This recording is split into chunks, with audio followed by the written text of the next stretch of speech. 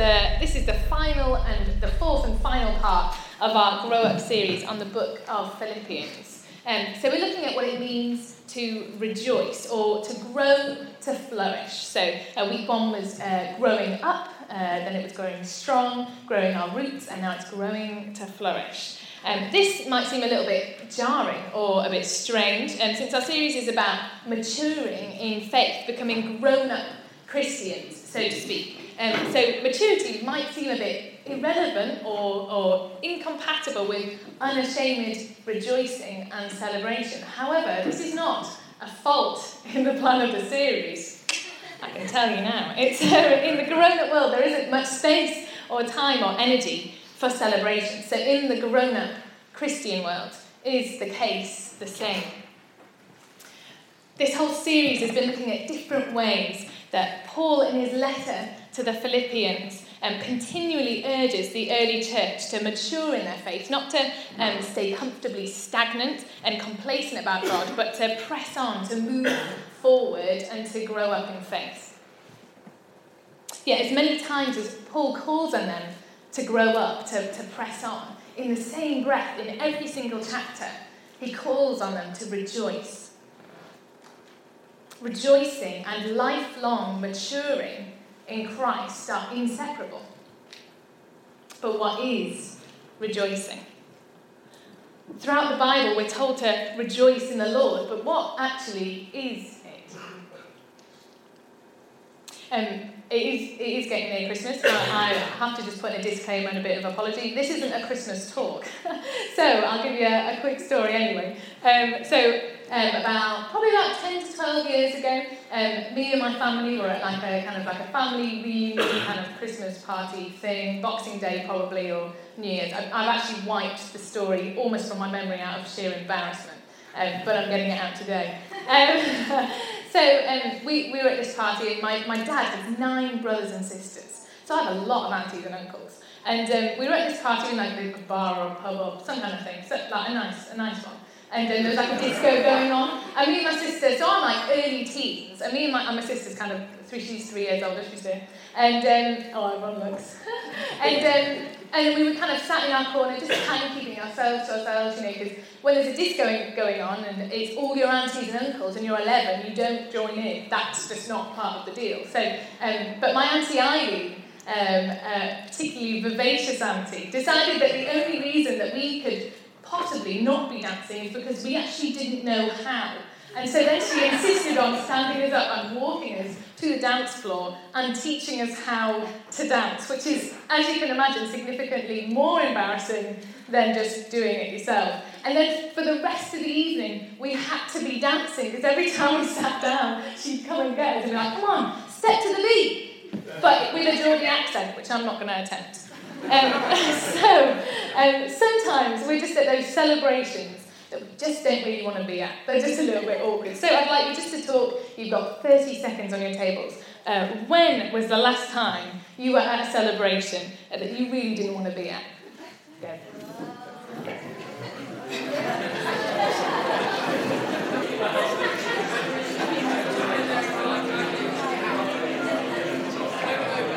All right, let's pull it back to you.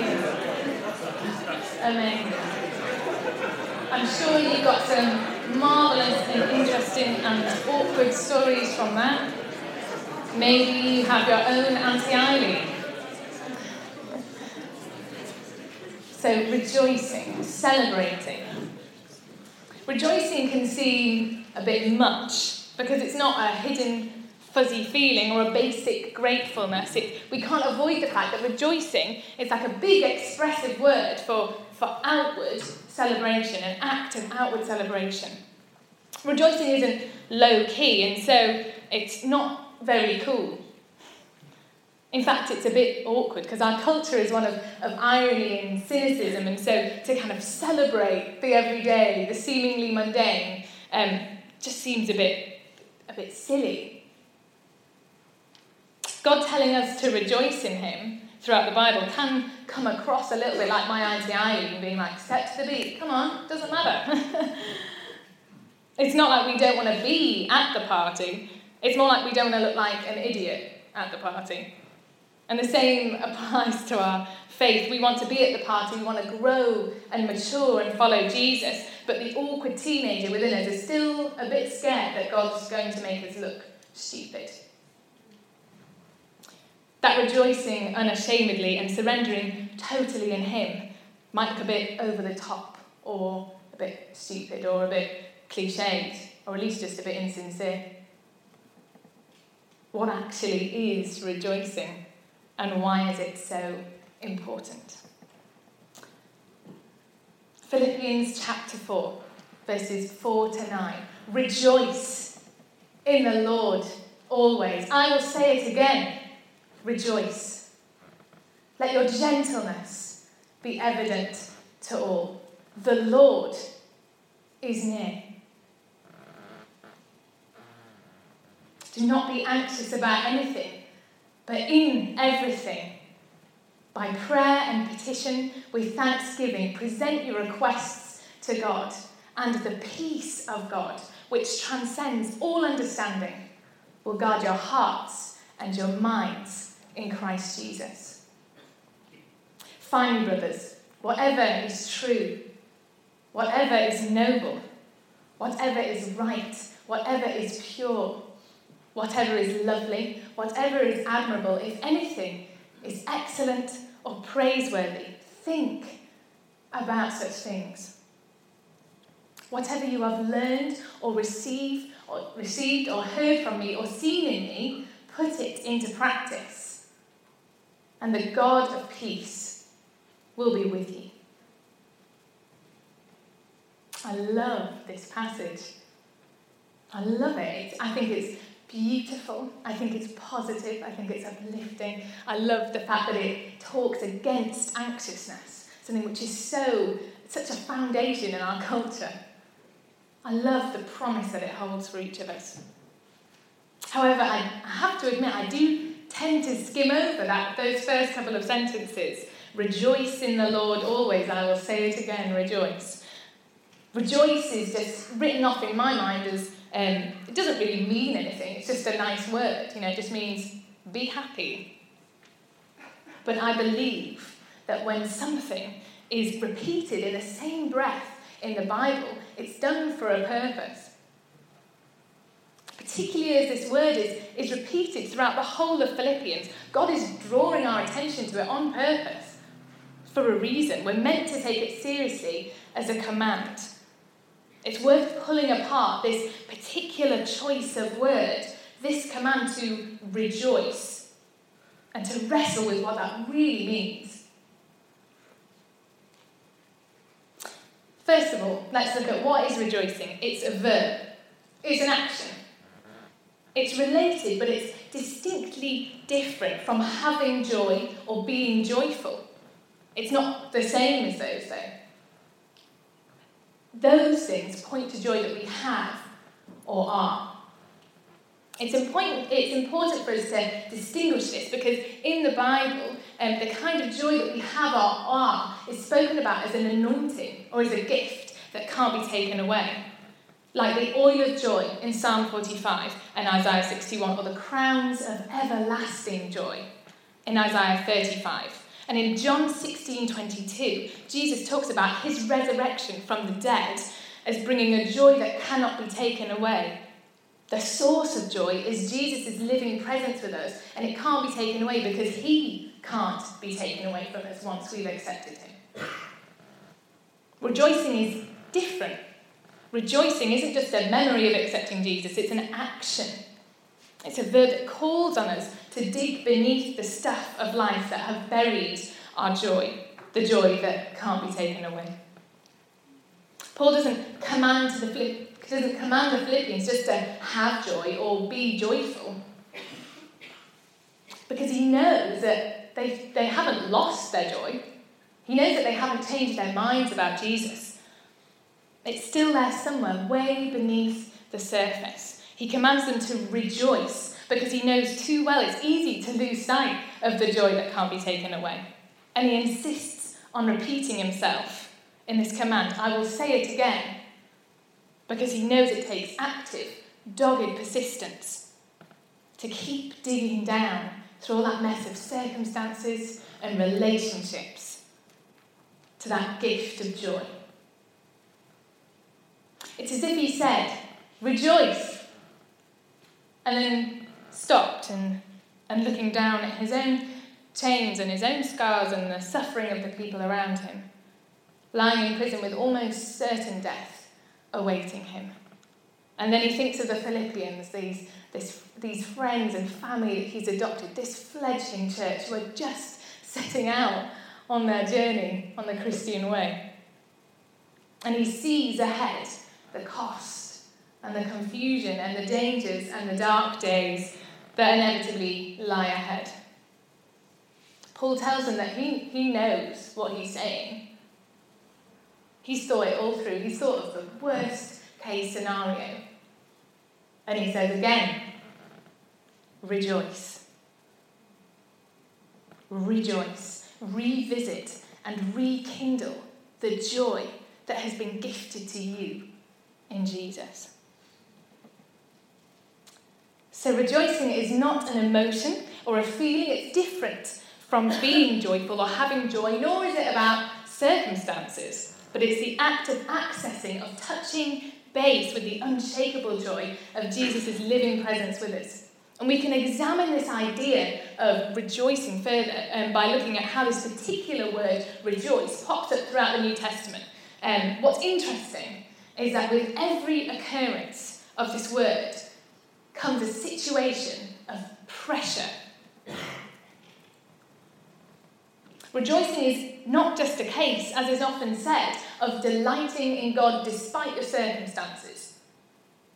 Our circumstances and our feelings are inseparable from the act of rejoicing. Diamonds are formed from carbon, which goes under intense pressure. Beautiful things. Rejoicing is formed under intense pressure. We don't have time to go through all of them now because we'd be here till Christmas. But all the examples through the Bible show that it is pretty much expected that our circumstances and our feelings will challenge this act of rejoicing. Because real rejoicing is forged in the furnace of everyday living. This is news to me. I've often thought that God must just expect us to kind of switch off like robots and praise him as much as he demands without thinking about anything about my life. But God is far more compassionate than I'm given credit for. Paul says right after his call to rejoice, let your gentleness be evident to all. Rejoicing is an empty, extrovert enthusiasm just patched over the scars and the cost of our own emotions. We rejoice with gentleness in the light of God's mercy towards us. It's a deep joy rather than just a manufactured joy. Rejoicing is the act of digging beneath, sifting through the stuff of circumstance and feeling, to access that unshakable joy. And as we rejoice in God, our full awareness of the risks and the pressure and the embarrassment just get overshadowed as we become more conscious of his presence with us and to how we as we accept more of how incredibly praiseworthy he is. It's a relief, but it's a challenge. My own stubbornness and pride points out to me every day that there always seems to be a reason not to rejoice. But when we realise that rejoicing is bolstered and fired from the pressures of everyday living, we begin to discover more of what it means to worship God in spirit and in truth. There are people in our church who are going to be under intense pressure, even just over the next few weeks. Let's be realistic. There are people who are caring for elderly relatives. There are people who are mourning. There are people who are ill. People who don't know how they're going to afford to even pay for the month, never mind Christmas. People with difficulties in their marriage. People with mental health issues. People who are lonely. People with just tons of work and revision to wade through before they can even get to sitting down. People who aren't going to get any time off to spend with family. People who have family tensions. However big and however small, the list is endless of tensions that each of us are all under. The challenge of this passage for all of us is that rejoicing isn't forgetting the pressures of life, but it's digging down through those pressures, God with us, to rediscover the joy that God has already given us, lifting up the stuff that we're digging through to Him to redeem. So now we come to the question of how do we rejoice in the Lord always? What does it look like? What are the practicalities? Let's start by grabbing our Greek dictionaries and having a cheeky glance at the translation and definition of rejoice. There are 3 layers to the original word that I've kind of drawn out of it that I found really helpful in examining this idea of rejoicing. What is it? The first and most obvious layer is to take delight in something, to celebrate.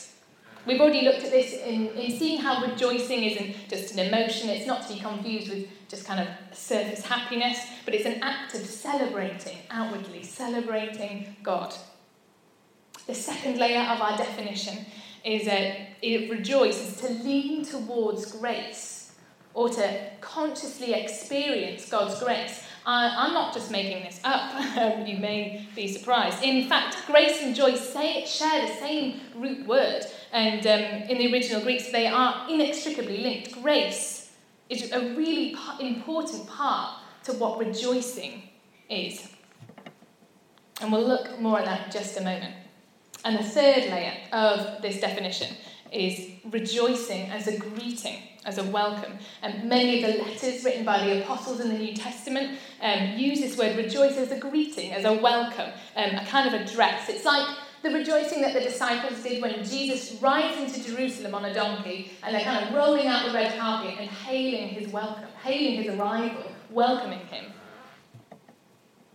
In our passage from Philippians, I think Paul shows us that these last 2 layers of greeting God and consciously experiencing grace are avenues into that first one, which I just can't pin down. That active layer of rejoicing, of celebrating. These pathways into rejoicing have encouraged and sharpened me in figuring out more of what it means to rejoice always. Rejoicing is like a celebration. When you celebrate like an anniversary or something like that, it's an outward, you mark it. And so it's not enough for us just to kind of say, oh, it's just about sending a cursory thank you every now and then. It's more, you mark the occasion of God with us. I've been really wrestling with this and trying to figure it out. So I hope these 2 avenues into that celebration will help us all in our journey of maturing. How do we rejoice always? The first pathway goes back to our last definition of rejoicing being a greeting or a welcome. As Paul puts it in Philippians 4, the Lord is near. The Lord is near. God is near. Do you realise that? Where have you been today and how have you kind of flown around and gone about your day? What sort of rush have you been in? It's very easy for us to skim over in this incredible passage in Philippians, that short sentence, the Lord is near. This is one of the most important sentences of this passage. Never mind even the big promises about anxiety and truth. Rejoice always because the Lord is near. We must acknowledge God's presence as we rejoice in Him. So often I've got really frustrated because I've tried to kind of be disciplined. I'm like, right, I need to rejoice in the Lord more. I need to praise Him, which sounds like so much fun when you put it like that. And so I've just kind of tried to jump into it without really acknowledging that God, the Creator, the King, is here. So I just kind of shut up some meaningless compliments to a bearded man in the sky and hope for the best. And that's not without merit. There's nothing wrong about that. But God wants us to connect with Him. God wants us to say, God, I know you're here. you're with me, you're in my situation. In John chapter 1, that the very opening of it, and the Message paraphrase says, the Word became flesh and blood and moved into the neighbourhood. He moved into your neighbourhood. He moved into the neighbourhood of your life. He moved into the everyday, the mundane. He sees the most boring bits of your day because he's with you. He's here.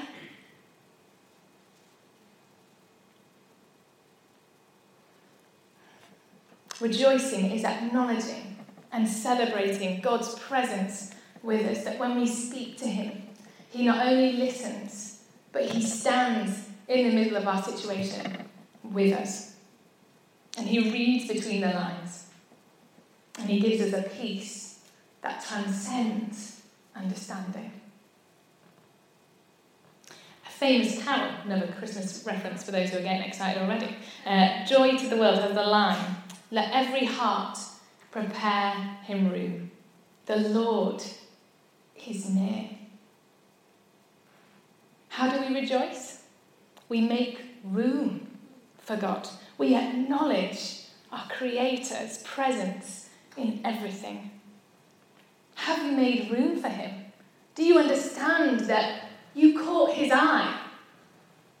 Do you understand that he's chased you down? You don't have to, we pursue him and we run into more of him, but you don't have to catch up with him in some way. He's already chased you down. He's already with you.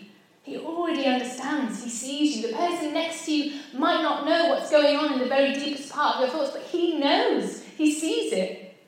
He can even articulate what you can't articulate. He is with us. He is near. Do you welcome him? Do you roll out the red carpet for him in your busy working week? Do you acknowledge his presence amidst your revision for January exams, or the madness of looking after your kids? Could you grab just a few seconds to thank God that he's with you, that he's speaking into your life? In the craziness of wrapping presents and Christmas shopping, how can you remind yourself that God is near? God is with you. Maybe it's just something as simple as writing it down or sticking it somewhere where you'll see throughout your day, like the bathroom mirror, or not that you'd be there all day, or the fridge, hopefully you wouldn't be there either, or your wallet, hopefully you wouldn't be there either. Think of your own good place where you'd be all day. And maybe you just need to remind yourself, the Lord is near. The second pathway to rejoicing takes on the other angle or layer of the definition of rejoicing, and that is to consciously experience his grace. Let's go to verse 8 of Philippians 4. Finally, brothers, whatever is true, whatever is noble, whatever is right, whatever is pure, whatever is lovely, whatever is admirable, if anything is excellent or praiseworthy, think about such things. Think about such things. Not do, or live up to, or be, or accept that God is. Think it. Isn't that weird? God not only is present with us, but he has purposes for us. He not only sees you, he wants to redeem you right down to the very details of your life, right down to what's in your head. I very often live by my feelings and my thoughts. And my thoughts, really, I'm a thinky kind of person. I'm sure everyone is. But I live off my feelings. My emotions drive me. If I'm having a bad week, or I wake up in a bit of a bad mood, that means that I hate my job, I hate my life, I need to leave York, I need to leave G2. Everything is shaped around my emotions. My entire perspective collapses in as soon as a certain emotion takes centre stage in my head. But God doesn't ask us just to wipe out our feelings or our thoughts, or just to stop thinking about anything but him. He wants to shape and redeem our thoughts. When we talk about redeeming, it's a process of untwisting. It's untwisting what's been twisted and warped by the pressures of life, the criticism and the fear that you might be living under for whatever reason. But God desires to untwist your thoughts from false to true, from dishonourable to noble, from wrong to right, and so on.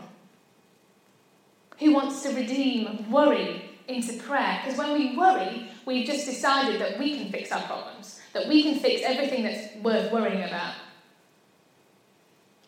The same energy, the same function that we use to worry is actually the same one as we use to pray. Imagine if God could redeem and untwist our worries into prayer. How much more would we talk to him? God is not just present as a spectator, but has a purpose for us. He doesn't get rid of our problems, but he wants to bring them to him in real rejoicing as we dig through them to get to the unshakable joy which he has given us. We lift them up to him to redeem and untwist. We don't just get rid, we let go. To rejoice is to surrender every detail of our lives to his redemptive grace. To rejoice is to consciously experience God's grace every day, to dig through our feelings and our thoughts, to keep living by his grace, to keep giving them back to him, every aspect of our lives, to renew and transform.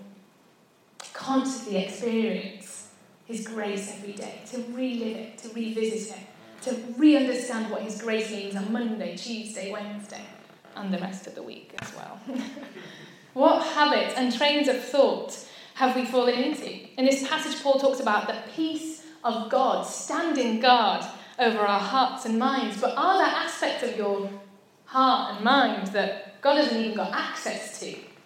Never mind guards over with peace. Where does your mind drift off to when the talk is getting a little bit long and dreary at G2? Do you begin to get stressed about your to-do list? What resentments and annoyances do you dwell on from the past week? Do you create a fantasy life of your perfect house, perfect job, perfect spouse, perfect children? What kind of things do you pray about?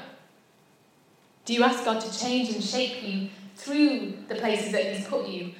Or do you just only let him in as far as he can take you out of a nasty situation and no further? What's the first thing you think about when you wake up in the morning? What's the last thing you'll think about tonight? How can you turn these thoughts towards God and rejoice in his power by his grace to turn them around? Pure, noble, right, pure, lovely, admirable, excellent, praiseworthy. Think about these things. How do we rejoice? We become conscious, aware of God's power to turn around every detail of our lives to good, to work everything together for our good. So where are you at? Maybe you just need to realise that God is near. Have you just been letting the time and the days and your work fly past you without realising that God is with you? God is here. Maybe as we respond together, then you just need to recognise that God is close and he longs to give you peace. He longs for you just to be aware that he's around. You just need to stop processing and thinking it through, and you need to just start letting that truth that God is here sink in. Or maybe it's being conscious of God's grace. Maybe it's allowing God to untwist your thoughts. Maybe the Holy Spirit has brought something to the surface in you that actually isn't true or noble or any of those things, and it's not like you could just get rid of it, but God wants to redeem it. Maybe you just want to pray that God will change your thinking and your habits. Maybe you just want to pray that you can rely on his strength. You can't do it in your own willpower. Trust me, I've tried. It doesn't work. Maybe you just want to pray for his strength in redeeming those habits and patterns of thought. Or maybe it's asking God for the strength to rejoice. Maybe you've been listening to me and thinking, what do you know? You're a 22-year-old and nothing's ever gone wrong for you. Maybe the pressures of life are just crushing you. Maybe you don't see any joy buried beneath all those pressures because you're underneath those pressures. Maybe for you, you just need to be moved into action to realise that rejoicing calls upon you to act in some way, to do something. Maybe you just need to be able to celebrate God outwardly in your worship. Maybe it's praying for more boldness. Or just in your everyday life. How can you celebrate him? How can you mark his presence and his power in your everyday living?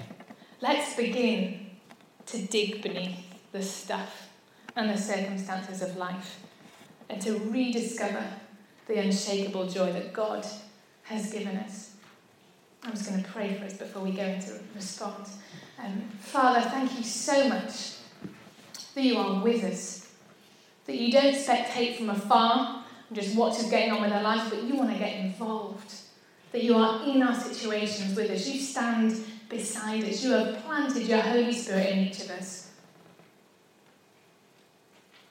Father, I thank you that you've walked this earth, that you became flesh and blood and walked through every possible circumstance and suffering and pressure that anyone in this room could be going through right now, Father. You understand, you are with us. Thank you that you have the power to redeem us, to untwist what has been warped by just the pressures of life, Lord. I pray for boldness over each and every one of the people here and for myself. I pray that we would celebrate you in boldness, in spirit and in truth, and that you would lead us on in this process of maturing in you. Bless each and every one of us. Amen.